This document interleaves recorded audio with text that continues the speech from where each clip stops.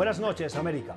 Hace unos días el presidente Donald Trump comenzó a llamar al COVID-19 como el virus chino, una forma racista que el mundo ha evitado utilizar.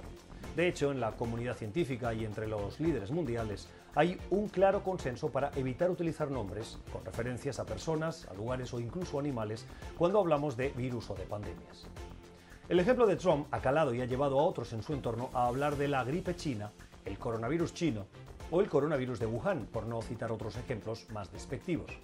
Ante las críticas, la Casa Blanca se ha defendido poniendo ejemplos de otros virus, como la gripe española, el ébola o el Zika, y asegurar que a Trump se le critica sin razón cuando ya hay otros precedentes y que, en efecto, el virus salió de China.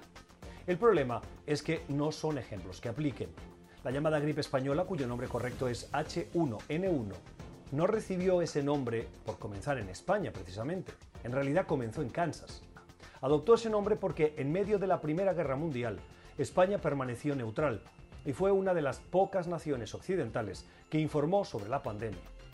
El virus ébola recibió el nombre de un río en África porque los científicos que lo descubrieron querían evitar estigmatizar la aldea donde apareció la enfermedad por primera vez. Igual que el virus Zika, que toma el nombre de las características naturales de donde vive, pero no del lugar o las personas asociadas con su origen.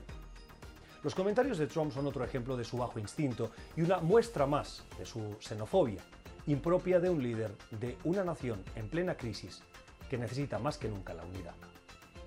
Son las 7 en Ciudad de México, las 8 en Bogotá y Quito, las 9 en la costa este de Estados Unidos y las 10 en Montevideo, Buenos Aires y Santiago. Y esto es una edición especial de Cuestión de Poder. Bienvenidos.